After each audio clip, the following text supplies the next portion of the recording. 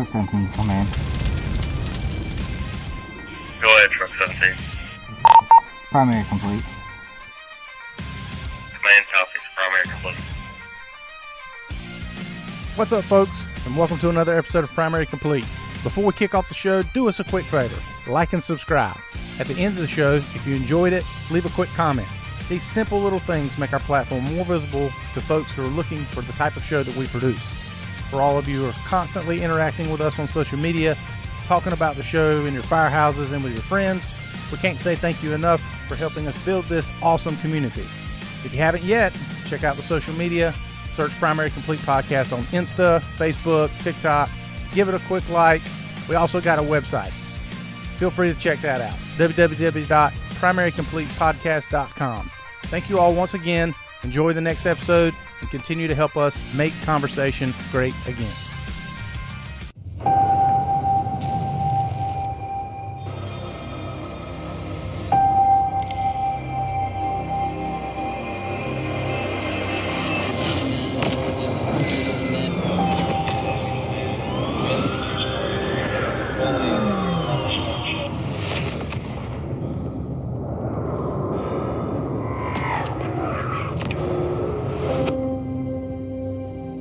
Many are called. On the next episode, we got the man behind that video you just watched, Mr. Jake Levesque from North Las Vegas Fire Department. 26 years in the fire service, incredible human being. He is the PIO for North Las Vegas Fire Department as well as the social media coordinator. This is an incredible conversation. We've been saying it on the show. He agrees 100% that social media has to be used nowadays for fire departments to get the best bang for the buck out of recruitment. He goes into that in detail in this episode. You're not going to want to miss it. Stick around. I guarantee you'll enjoy it. If you have a fire chief and you're a fire department who's having trouble with recruiting, you need to watch this episode, okay? Jake goes into great detail about and even throws out numbers about what social media has done for the recruitment of North Las Vegas Fire Department, how it's drawing the younger generation into the fire service, and how it's just playing an intricate role in what it is they're doing for the fire department, as well as what the fire department itself is actually doing for the public, how they're interacting with it, how they're doing their fire prevention. It's great stuff, one of a kind, revolutionary. Welcome to 2023. Welcome to social media. Fire departments, catch up. You got to get on this bandwagon. This episode, as always, brought to you by Edward Teach Brewery, located in beautiful downtown Wilmington. That's 604 North Front Street.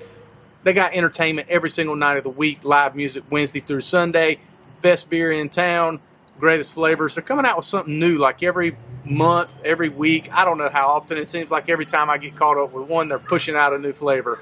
Anyway, you're going to want to get down there. If you're in Wilmington, visit the tap room where they got all the events going on, or you can find them in different grocery stores. I believe they're fixing to do some expansion, if I'm understanding it correctly. So check out your local grocery stores. If you see that black Edward Teach can, you're going to want to pick up a sixer of that and enjoy it at the house. Hope y'all enjoy this episode. We'll catch you on the next one. I saw your companion in the back. What kind of dog is that? That's one of two French bulldogs. Yeah, Frenchies. Stella, Murphy's on the ground here. There's something wrong with that dog. He licks walls and stuff, and she's a butthead, but they should be good. Did you get that one that licks walls and applications at the fire department yet? Yeah, that seems like a primary criteria. We have a few of those too. Man, that's awesome. Jake, say your last name for me because I will mess it up. I guarantee it. It's Levesque. The S is silent. Levesque. I messed it up. Yeah. Big time. Everyone does. Yeah. Oh, man. So North Las Vegas. So how is that? How does that kind of put me on a map? Is what I'm thinking of Las Vegas, and then what that department is. Is it the actual strip? Is it what is it that y'all cover there? So when people think of Las Vegas, they think of the Las Vegas Valley. We're in a big bowl surrounded by mountains, but we actually have 4 different fire departments. We have Clark County, which is the incorporated Clark County. It's similar to having a sheriff's department, basically. Those guys will be in the yellow fire trucks. They handle mainly the strip in all the Clark County incorporated areas. And then you have the city of Las Vegas, which is kind of a bright red fire truck. And they'll handle everything outside the strip until you get to the north border, which is Cary Ave, but that's way too much info there. And that's a totally separate city called the City of North Las Vegas. And to the south of us, we have a city called Henderson, and they're a separate department as well. Henderson is a fire department that doesn't really play well with the other departments, whereas Clark County, the City of Las Vegas, and North Las Vegas, we kind of all run off the same dispatch center. And the way we run our 911 calls is closest unit, so borders don't matter. What matters is how close is that unit to the call. Yeah. Yeah, that's cool. That's cool. How is that? How is the shared responsibility from the top with that? How does that work? Does that when district lines come into play? Is, if it's you're closest to the call, but it's somebody else's, I guess, department or somebody else's district? Do your folks, your battalion chiefs, or however y'all's organizational hierarchy is set up, do they take command, or do you use the command of the neighboring department?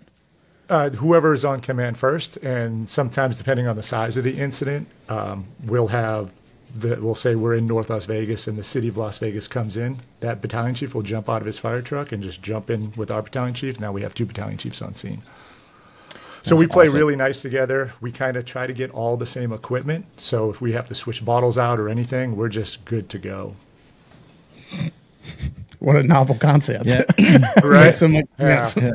We're on the way there. Like we have made so many steps in that direction. We still, for some reason, mix up the equipment. It's like we can get so close, and then it's like, and then all one right. person wants that one thing, and you're like, oh, we got to go to this. Yeah. Yeah. But overall, we've moved in a good direction. If you back up 10 years, 12 years, It's probably been a little bit longer than that now. Yeah, but probably 15. yeah, Probably safe. There was a lot of friction, so I definitely understand that playing well together. It's nice, when it all comes together. Yeah, the reason I asked that, kind of the hierarchy and the command question, was because that seems to be where our disconnect is all the boys on the streets. We all get along great. It doesn't matter. Yeah. The county that me and Steve work for, New Hanover County, we have white fire trucks, and then the city folks, the city of Wilmington, they have red fire trucks, and we don't care. The white fire trucks and the red fire trucks, we all get along great. But it seems to be the upper echelon. They want to know, you know what I'm saying? It's the command and who's in charge that's where all the tiff starts. Yeah, I totally get it. We were always the black sheep of the valley because we were the smallest department. We still are the smallest department, but our area was always considered the bad area, gang violence and everything. Like nobody wanted to work for North Las Vegas, and then slowly we have become, actually, and not just my opinion, throughout the country now, people are saying that we've become the higher end of the fire departments in the valley. And we thought that would create friction because we're kind of getting up there, and the only time it's actually creating friction is in recruitment, because now everyone wants to work for us, which is great. We've got a big pool to choose from before, where in the past we didn't. Yeah, I think we'll get into that. I think there's some pretty specific reasons for that. Yeah. But yeah, we'll get into that. So just a quick little bit more about you, man. How long have you been on the job? So I have been on the job 26 years total, 18 with the City of North Las Vegas. I started out as a fireman in the Air Force for about 7 years, and then I worked for can't say the name, but I'll say it anyway. It's been a long time. Area 51 for 3 years as a fireman, as a private contract fireman. Nice. You know what I say? If I tell you anything, I'm going to have to. No. That's another podcast. Yeah. Or maybe a whole nother podcast. But then I actually took the North Las Vegas test, my first try. I think because of the experience, the 10 years of experience I've had, I actually got picked up on my first try, which is kind of hard to do, but I'm one of the few, so it was good. Cool. So you started with North Las Vegas. I'm assuming you just started as a regular backstep guy, and then kind of progressed on up to where you were, to where you are just now. Just a firefighter. Yeah, and then I never jumped into the engineer or the captain's exam. I started a video photography business back in 2016, and I was doing really well with that I just didn't have the time to study or promote or anything. And then when our PIO left, he retired about a year and a half ago. With my background in video and photography, they're like, Jake, you got to take this job. And I got promoted into the public information officer's position. So That's great. Yeah, that's awesome, man. Pump the brakes on the PIO portion real quick. What's the family dynamic there? You married, got some kids, or are you flying solo? What you got going on? I am married, been married 23 years. When I was stationed in Germany for 5 years, I married myself a really beautiful German woman. Heard that. Unfortunately, we tried our hardest to have kids. Didn't work out. Spent a lot of money. That's actually when I started my video photography business. It's like I needed an outlet. Sure. So that outlet came, and me and my wife decided to start living for ourselves. And since 2016, we've been traveling all over the world, just doing what we want, and it's been nice. Man, that's fantastic, dude. What a way to have something bright come out of something not so bright. That's incredible. Right. What a great. And then we got the two mindset. Frenchies too. So I'm sure that's full-time kids for you. Yeah. yeah, especially when the one licks the walls all the time. That might be the title of the show, The One That Licks the Walls. Yeah. Cool deal, man. Cool deal. So you got the PIO position. How was that presented? Was it just it's a new position that they created, or is the PIO something that North Las Vegas has been doing for a while, and then that person got out and you slid in, or all this is coming to? I'm building on what we're actually going to be meat and potatoes talking about. Obviously, I'm just trying to get a little backstory from the fire department organization side of it. So we've always had a PIO position up until one of our PIOs retired, and at that point the city did not want to fill that position anymore, so then I think we went about 2 years without it, but we realized the importance of it just to show ourselves out in the community. One of our firefighters who was just retired, was on 30 years, he's like, we got to do something, let's reintroduce it as something else. So we reintroduced it as public outreach. And he became the public outreach officer. And over the 2.5 years that he was in the position, we kind of slid that PIO name back in it. And like what he did, getting us out in the community all over again, because when you lose that PIO spot, no one's advertising you anymore. And you have to advertise what you're doing. You really do. And he blew up. He just did a great job on it. And when he retired, the chief's like, we got to keep this going. Yeah, there was myself and Steve have discussed this, back 20, 30, 40, 50 years ago, the whole community knew who the firefighters were, mostly because they all lived within the community that they worked. Mm-hmm. But secondly, you had the kids playing in the fire hydrants. That was a thing, summertime, you went and cut the fire hydrants on. So you were constantly interacting with the public.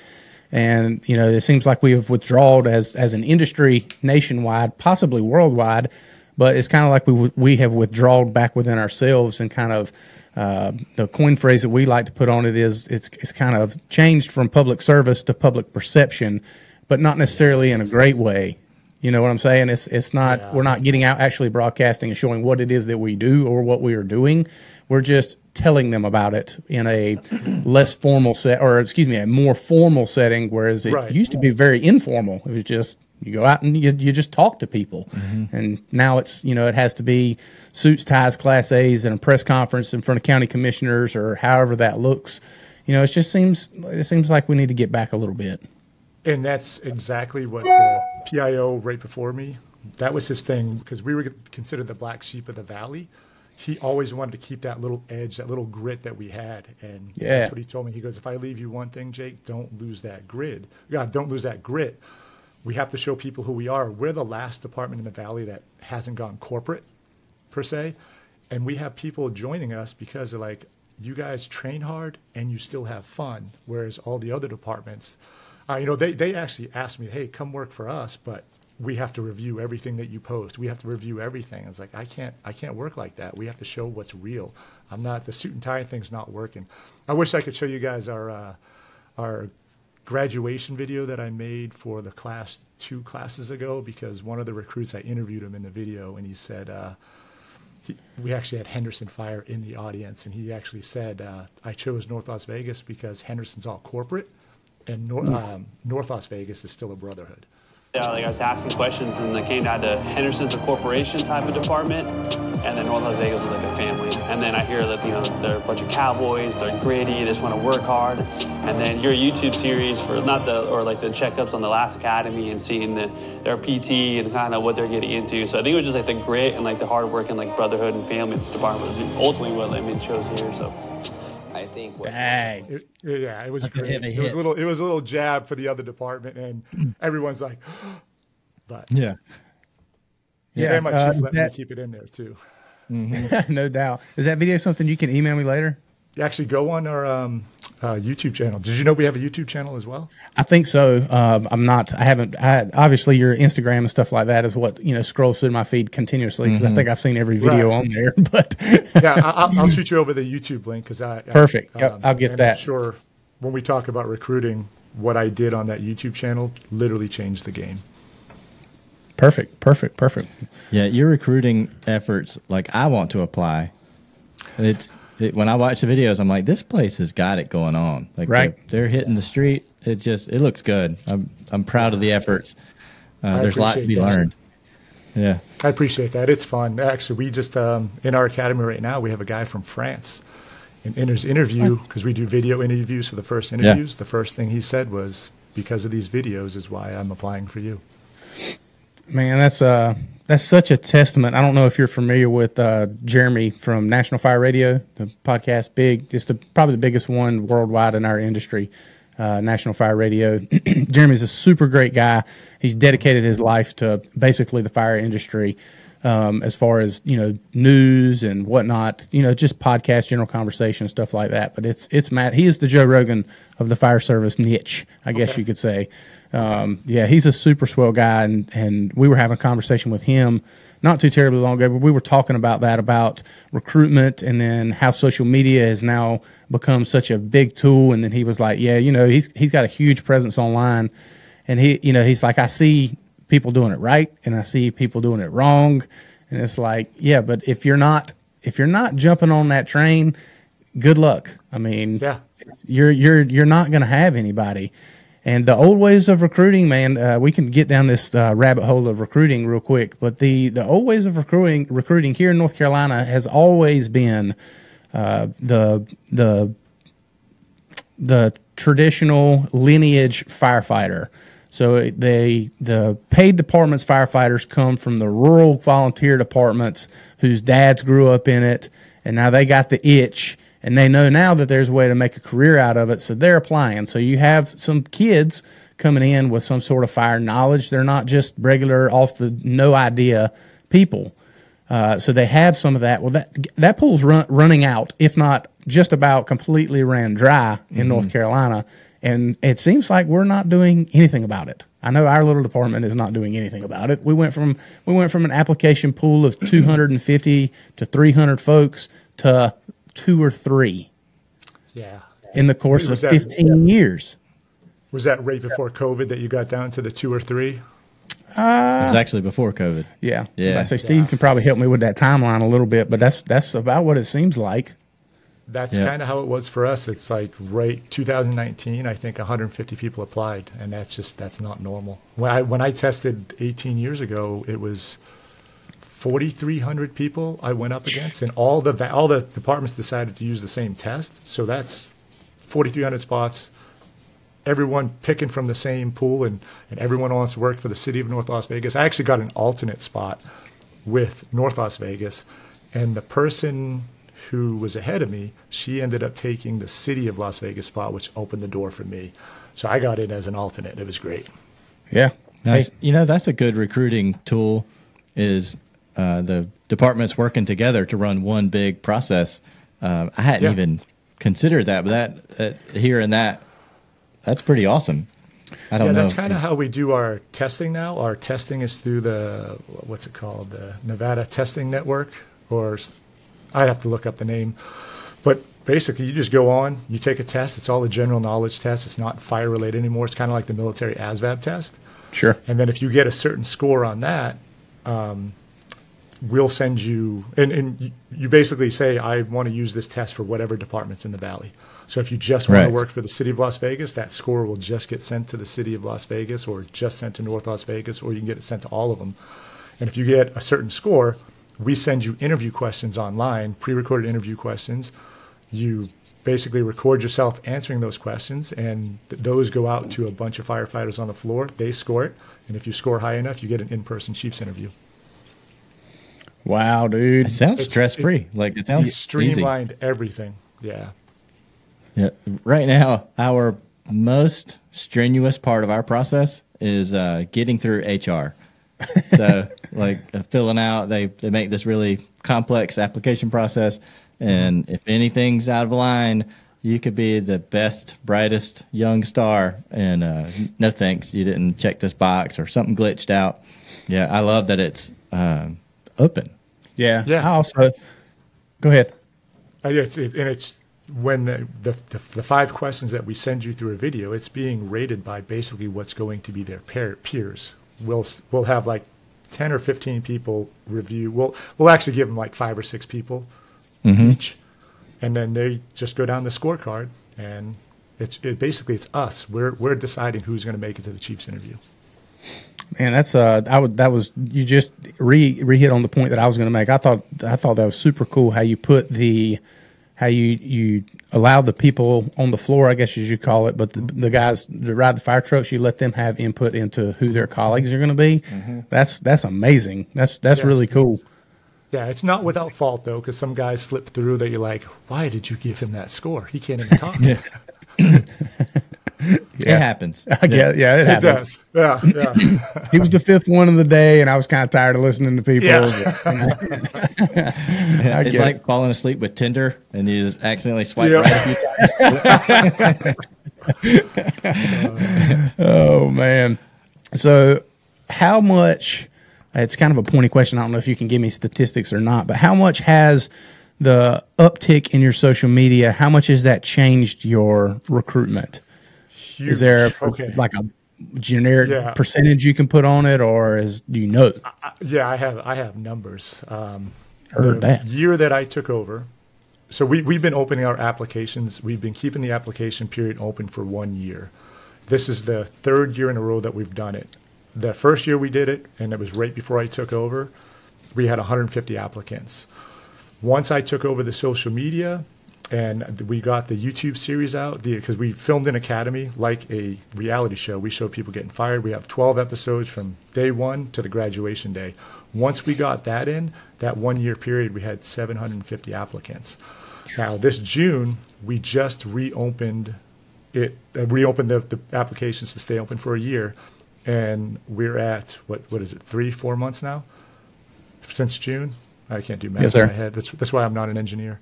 We're at 700. I think we're like 720 right now in the 4-month period. So my goal, I told the chief, if I can get us 1,000 applicants for this 1 year period, that's like the goal that I've set for myself. Yeah, that's a hell of a goal too. Yeah, so I'm assuming you're talking about your budget years, not your fiscal years. So you're talking budget years being July or end of June, July to the next June or July. So it's been different every time. It's depending on how many academies we were going to have. But okay, so it's academy. I'm with you. Like Chief just randomly said, "Hey, June till next June, we'll keep it open." I'd say you're well on your way, dude. Yeah. And of that 750, that's just kind of who has put in the application. I think it'll probably get narrowed down to like 500 who actually tested, and then maybe we'll interview 350. Still, dude, that's going from 150 applicants to 750. That's wild, man. What sort of filters are in place? Like, is it open to just adults, or is there like you need to be certified in this or that? Or no, and that's another thing why I think with the fire chief we have in place right now, you used to always look for the person who has the experience. You know, he's been on this long at this department, right? And I've never agreed with that. I'd rather hire an 18 to 25-year-old cabinet maker or a carpenter, someone who knows how to get their hands dirty, someone knows how to make them work, and then we can make the firefighter in the academy. You don't need experience. I mean, most academies are so good. They're so intense nowadays. You can make the firefighter. You don't need the experience. And the way our PERS system works now, these guys have to work 30, 31 years, whereas my system, it's 27 years. So we want to get these guys really young now so they can still retire at that age of 50. We actually, the last class, we had 3 19-year-olds graduate. Man, that's great. That's Yeah. great. Yeah, is that I assume just because of that statement, y'all are seeing it as well. The massive decline in just the kind of the blue collar skills that any youngsters have now, man. Yeah, Steve's, he's grown up in the treetops. He does tree work on the side, and it's pretty sad. We have to run special classes so Steve can go teach people how to crank chainsaws. It's like, how do you not know that? Yeah. Yeah, and with this generation, you can't just say, "Hey, go cut that limb off the Right. tree." Now you have to say, "Hey, put your harness on, climb up the tree, left foot after right foot, and then pull out your saw, then cut the saw." I mean, you have to tell them everything step by step. Whereas like before, it's just like, "Hey, go do that." Okay, boss, done. Right. Or they could see somebody do it one time and then just click, Yeah. pick up on it and roll on and kind of understand everything. And those days I'm afraid are over for a while. They are. They are. Yeah, the attention span's not there. That's, again, it's like if you think about how people would have recruited before, like how many, do you guys even have local TV anymore, or do you stream everything? We do have local TV. As But do far you as the watch it? numbers That's of, what I'm asking. do I know? Do you watch the local channels, or do you just watch everything on Netflix, YouTube, or whatever? Yeah, I haven't watched TV in years, like a long time. If we spent the money to put a commercial on a local TV network, who's going to see it in the demographic that we're looking for? 0, 80, 70, 80-year-old people nobody are going to see that commercial. And there's no fire department that's going to spend the money to put commercial on cable, right? That's going to be way too expensive to get that done. Right. So now we have this avenue where you can make a 15 to 1 minute video, either funny or serious, for free. And these kids, that's all they know. That's all they know is this. Yeah, I agree. I agree completely. So you mentioned your chief a little bit. How was this? Was he the one that came up with the big social media push and the big new technology, new way of information, delivering information? Was he kind of the one that came up with that push and was like, "Hey, Jake, I'm gonna need you to do this," or is that something that you had to take to him and then he just kind of? I want to hear the conversation that happened, because it seems odd for a chief. I mean, all the ones that we have talked to, they're scared of what may come out because of backlash and all that kind of stuff. So I'm interested to see how that conversation went back when all this massive wave started for y'all. So it was actually the previous PIO that retired, Nino Galloway. Great guy. Still, he was like the number one community worker in the entire valley for almost his entire career. He's like, we got to get seen. And he did everything on his iPhone. He said, "Chief, we got to build this Instagram page just to show." Basically, I guess the way he explains it is right, left, whereas we have to get so much good stuff out there that when something bad happens to our department, we have all these right hooks that we've been throwing, saying, "Look what we've been doing, look what we've been doing." And Chief thought that was brilliant. But the way he did everything was very raw. And the way, when I took over, I said, "Chief, I want to make," he built the foundation. Now I want to put the icing on the cake, basically. I want to make it look professional. I want to attract people visually. And I want to start with this Academy series. And he's like, "I'm in, let's do it." He never asked me ever, "Hey, let me see one of your videos." He just lets me post. And that's the thing. He has a trust in me to let me post. If there is something that I do post that's questionable, I'll run it by him, but those are few and far between. But yeah, he was just. Glad you used the word trust.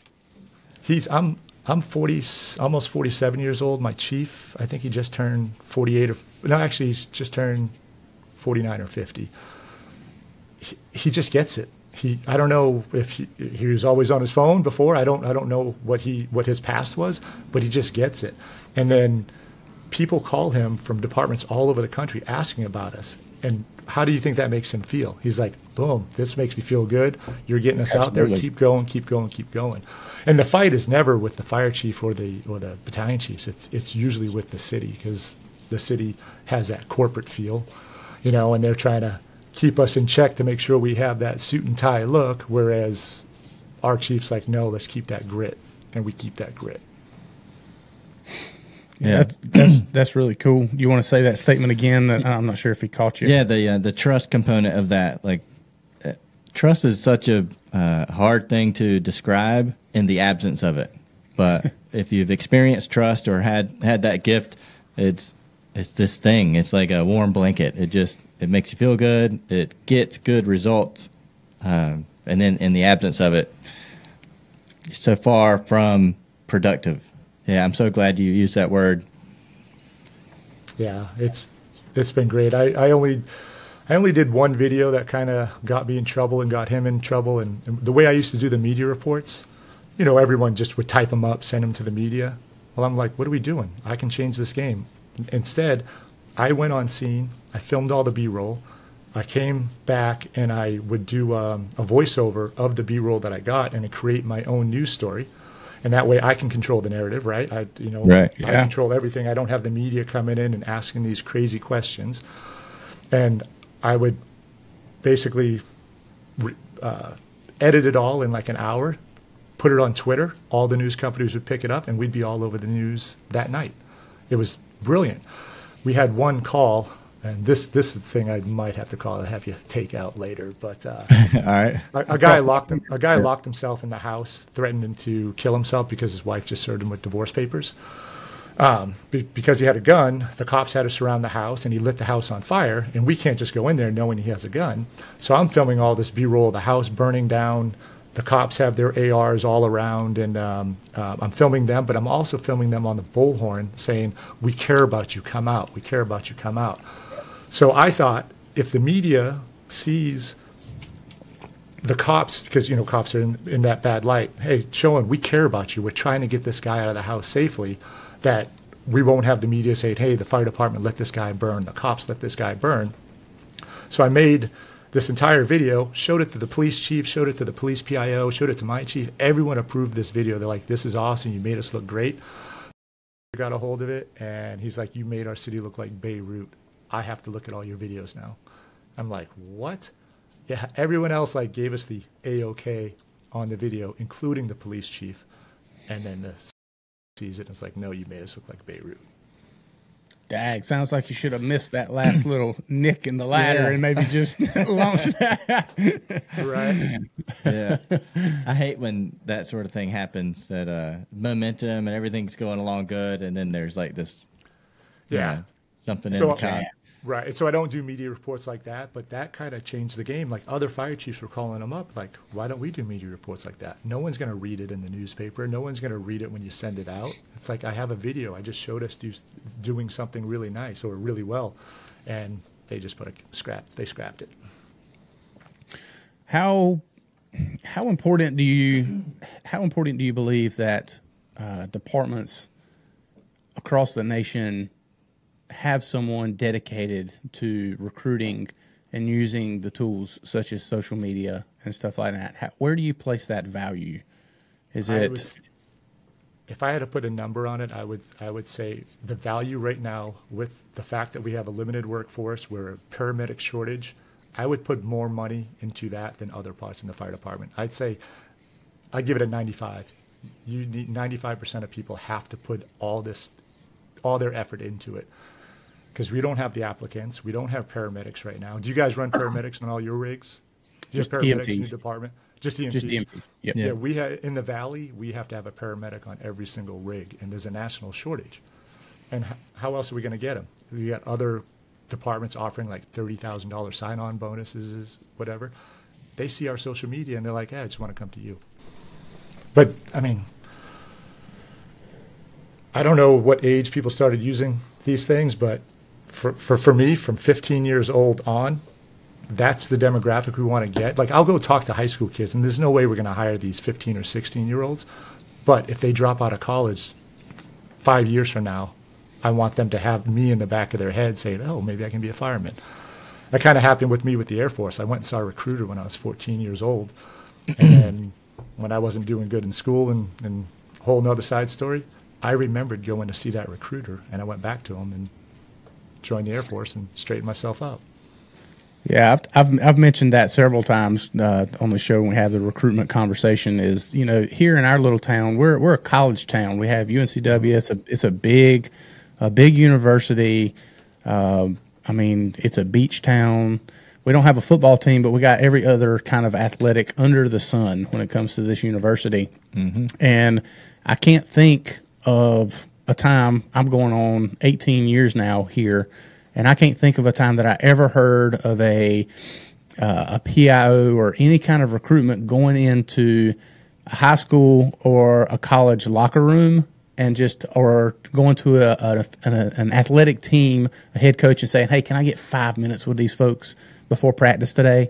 Just to kind of see, and then just introducing the idea, because it's one out of every 300,000 college athletes actually goes pro. It's an astronomical number.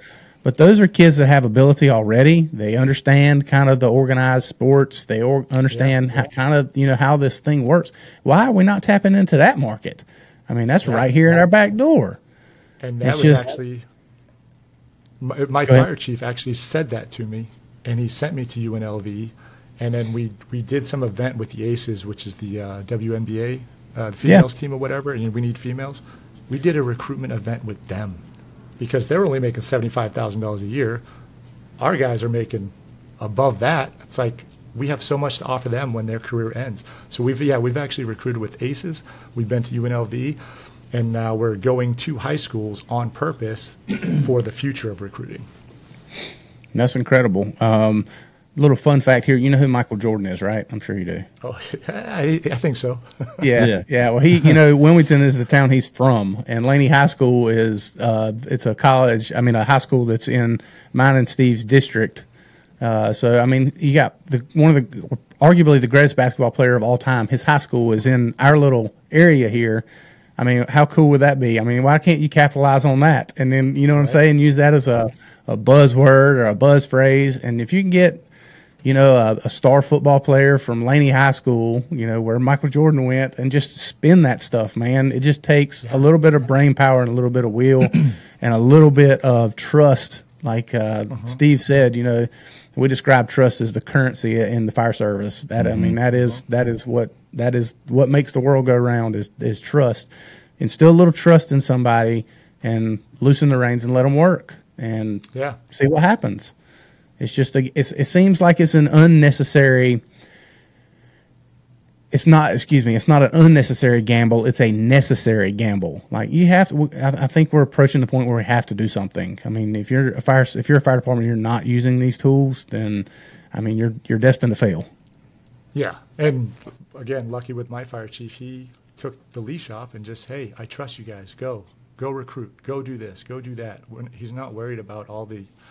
I don't know if you look good enough doing that. Oh, that flyer didn't look good, so we got to rearrange it. Like, it's just go. Let your people do it. Yeah, you guys ever listen to Jocko Willink? Oh, yeah. Navy SEAL? Oh, yeah. Read the books. I heard him say something. Kids read the books. Yeah, oh, yeah. he was talking at a corporate event to these corporate people, and he's like, do you think I tell my team what to do? It's like, no, they already know what to do. Let them do it because they know it, and then I have more time to do other stuff. Whereas I think in other departments, like other ones in the Valley, I won't say their names, but they're overwatching everybody. You train these people to do stuff. Let them do it. That's valuable. Yeah, absolutely. Yep. Absolutely. Why do you think that is? Why do you think they hold on to that not wanting to trust? Or what's your opinion? I don't want you to get in trouble by any means, but what's your opinion on that? I don't think I can get in trouble for this. My thing is everything is trying to make politicians look good, and everything is based off of Twitter. And I've been saying this for years now. There's 3 million people on Twitter. Maybe it could be a little bit more now. There's 300 million people in America, and everyone throughout the media, throughout fire departments, everything, they're all basing what they see on Twitter.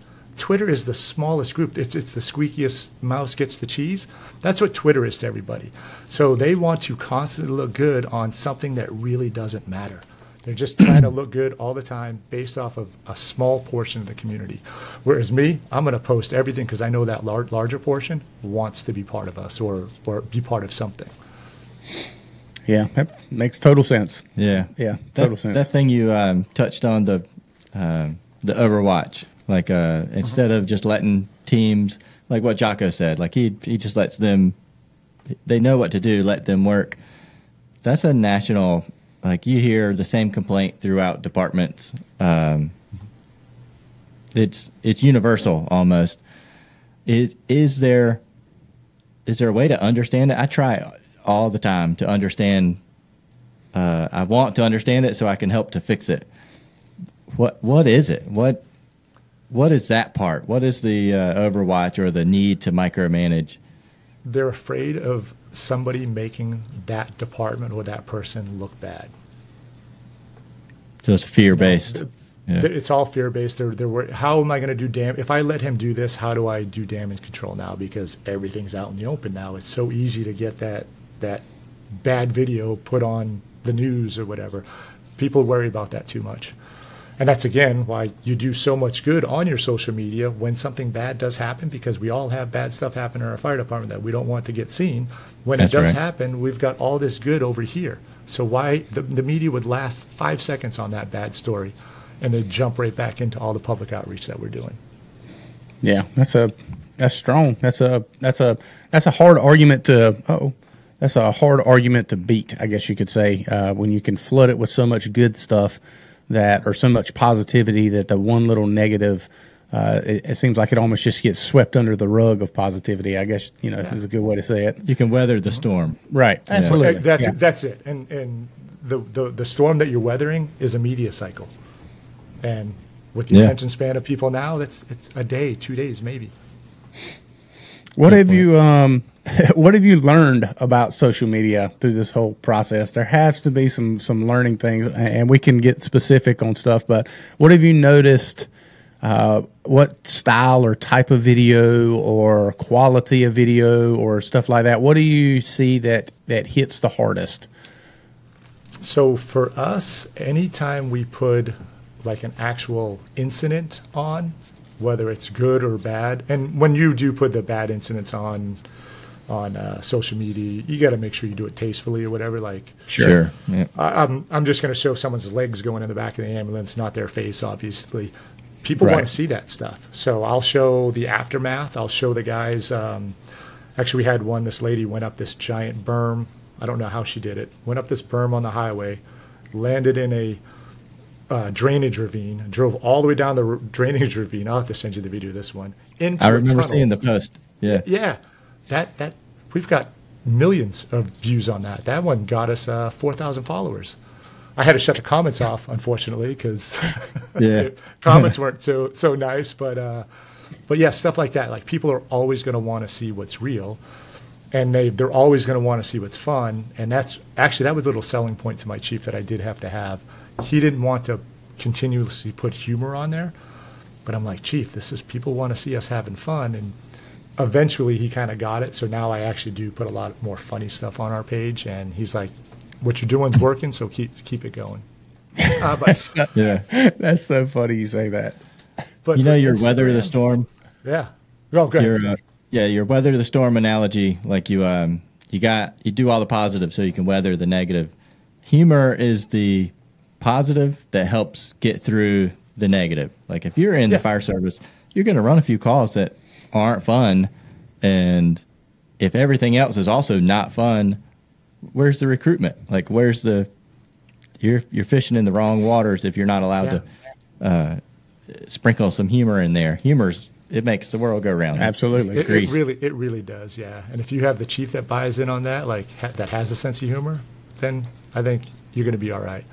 But what else I learned with Instagram is they change that algorithm nonstop. And as soon as I figure something out where I'm getting followers, I'm getting the reach, they change something. So right now we're at 30,300 followers. We started at 15 when I took over. We're at a standstill right now because Instagram changed their algorithm again, so everything's based on stories versus post. And I'm like, how do I tackle this now? So now I'm in the process of figuring out, what stories do they want? Like, is it still I always did 2 posts a day and 6 stories a day or whatever.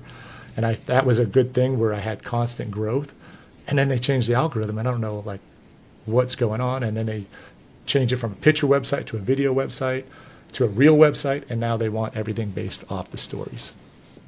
So I'm still trying to figure this part out, but it's hard. Yeah, it's a never-changing game. Yeah, and since I started filming the way I do, like very professional, I've noticed other departments have jumped on that bandwagon and doing it, but they're not growing. Like, I'm looking at their followers. They had 800 followers. Now they have 805 followers, and it's been a year. So I don't get all of it, but I do think the professional look that I put in it kind of helped out. Yeah, I guarantee it. And I'll definitely second the humor comment. I mean, just in our social media, it's like the more funny stuff that we can put out, it's like the more gravity it has. Versus, you know, you post a clip, like I'll clip this up and put it on social media posts for us. As far as our conversation goes, you know, just to promote the show and try to drive traffic to the show. But something serious that you may say that's like heartstring tugging, and it's like, you know, it doesn't get a quarter of the traffic of the stupidest thing of a raccoon coming out of a trash can or something. Right? You know what I'm saying? It doesn't make sense. People's minds are hilarious. They're just so twisted. It's crazy. And we are humor. Like, when we're sitting at the kitchen table, that's all we're doing is messing with each other. Why hide that? Agree. Yeah, absolutely. Agree. What's coming up for? I mean, you just going to keep driving on, or is there you got some projects in the works for Northern Las Vegas? What you got? So the Academy series that I've been filming, I just started season 2. I got 2 episodes out for the new Academy that's going on right now. That one I'm trying to get 10 episodes out. I probably post them every 2 weeks, but like I said, we're 2 episodes in. I really didn't post a lot on YouTube for a while, so I'm playing catch up right now, and I'm doing a lot of funny shorts on there, trying to get the followers back or whatever. Because once I stopped the series last time, I'm trying to do them every other Academy because it's a lot of work to do every Academy. Because I'm filming probably 4 hours a day trying to get this content, and it's a pain in the butt. I'm editing all weekend, so I was like, Chief, I'm going to do every other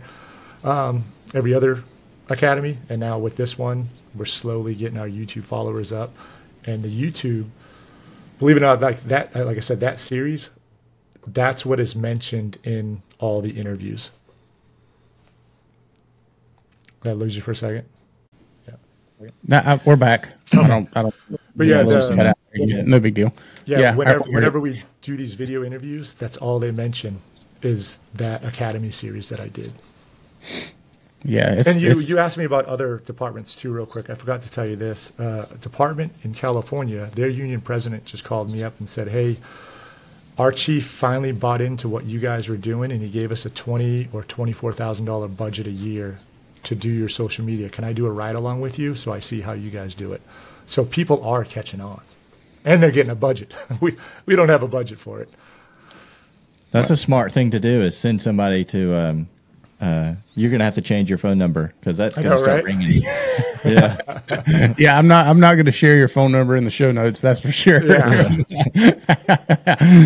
For sure. Yeah, there's no doubt that the TV series has been great. It's been fun to watch and fun to carry along. And do you do all this stuff on your own? You said you were filming for up to 4 hours a day and this and that. Do you have a team, or is it just you flying solo? Just me. I have one guy that he'll post stories when I'm not posting stories. Like if I'm on vacation or whatever, he'll take over the Instagram page while I'm on vacation. But I'd say 99% of it is all me filming, editing, coming up with the ideas, just everything. So basically, the way I'm hearing it is your time now is basically in the PIO position is basically almost completely and strictly devoted to social media. Yeah, or in the community, public outreach as well, like going to the schools, and that's another thing. I work 10-hour days. I do 4 10s, and then I have Friday, Saturday, and Sunday off. But most of the time, I'm editing all weekend. Sure, right. Pain in the butt, so really, I don't have any time off. And then we do a ton of outreach events. We have this huge pink fire truck that we take till this month is my busiest month. So I'll work 8 hours every day, Friday, Saturday, and Sunday, taking this fire truck around to get signatures on it and everything like that. So public outreach is I'd say 40% of my job, and then 60% is all social media now. That's, yeah, that's wild. That's wild. We both have spent time in the editing process and learning the programs and that. So Tedious. we get it. We understand that it can be maddening. Yeah. That's the way I film. You said you guys have Sony cameras, but the way I film the Academy, when I do my professional stuff for businesses on the side, I shoot in log, I color grade. It takes me hours just to get a certain look. For the Academy, I put it on S-Log or Cinetone, and that's it. I'm done. Right. I can't spend that much time. Yeah. It's I've dabbled with it a little bit. I've done a few weddings and a couple other little events and stuff like that, just having fun, family stuff, just having fun. Yeah. It is fun, but it is nobody has any idea. If you've never done it, you don't have a clue. Mm-hmm. You don't have any idea what it takes. When you see these little final products on YouTube or whatever it is, a 3 minute video on YouTube that took 16 hours of filming, hours, and then 24 to 48 hours of editing, and nobody has any idea. They don't have a clue. I have other training people come up to me like, "Hey, can you film this video? Can you do this?" And I'm like, "No." Like they think if they think it's just pointing the camera. I was like, right. "No, like I'm coming in. I have to have 4 hours to film it, and it's another 8 hours to edit what you want." And like, well, it doesn't have to be perfect. I'm like, yeah, even if it's not perfect, it still takes quite a bit of time. But if I don't put something that's perfect out, that's my name's on it. Right. That makes a lot of sense. Speaking of your name, let's get away from the fire department real quick and tell me about, I don't know if you're ready to come out with it yet, but tell me about this podcast you got coming up. What are you thinking about doing, man?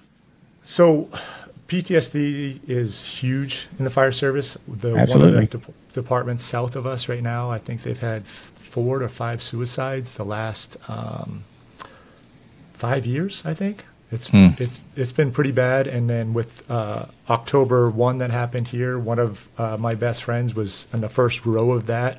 He's got severe PTSD from it. And I was just thinking, like, why not start a podcast called Responders First, where we can bring people on just to talk about their stories. I heard this on a podcast before. It was a military guy who became a firefighter, and it just made so much sense.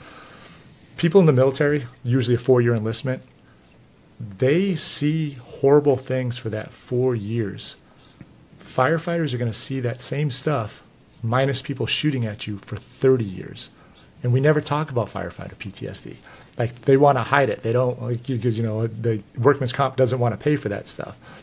Right. So I think giving these people a platform, and my chief is actually very strong proponent of PTSD training and everything. And he's like, yeah, we got to do whatever we can to keep these guys right. So why not give them that platform so they can say, hey, look, this did happen to me. I can do this. And if nobody else wants to come on the show and say something, they now know someone else is going through the same thing. So I don't know, just giving people an outlet to talk, I think, is amazing. And when I heard that guy use that military analogy, I was like, that blew me away. It's like, you're right.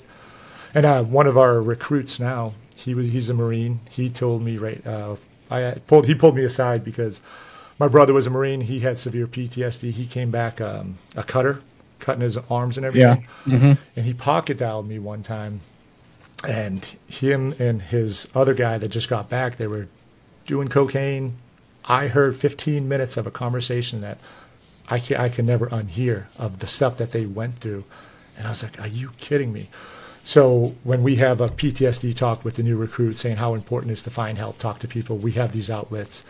I always bring up my brother in that situation because he has to understand that, hey, it can happen to the best of us. So he actually pulled me aside and goes, when you told me that story, I'm battling it right now. And you just made me feel better knowing that there are other people that are going through the same things that your brother has been through. I'm going through that, and I'm glad that this department is putting their foot forward to help us with it. So, yeah, that's super cool. That's one of the. I'm not gonna say the biggest, but it was one of the biggest driving motives for even why we started this show to begin with, was to kind of forward this conversation when it comes to mental health and battling PTSD and all that. I hate the acronym PTSD. Yeah. I hate the disorder side of any of it, because this is just my opinion. I don't view it in our industry as a disorder. I think it's almost inherently part of the territory. So post-traumatic stress. I think that's like an inherent part of what it is that we do. Obviously, different people handle it differently. And for some folks, it may not be a disorder at all. It may only last 2 or 3 weeks, and they may be able to function perfectly fine for the rest of their life and never remember it, never have any issue with it. So I hate the D on the end is what is my sticking point. But I understand that that's part of what it has to be for a clinical diagnosis, and it all came from the military side of it. That all makes sense. My brother-in-law is a retired Marine. He shares seems like a lot of the same stories. He was a career Marine, and he battled with severe PTSD and all that as well. So yeah, I can relate to that example very well.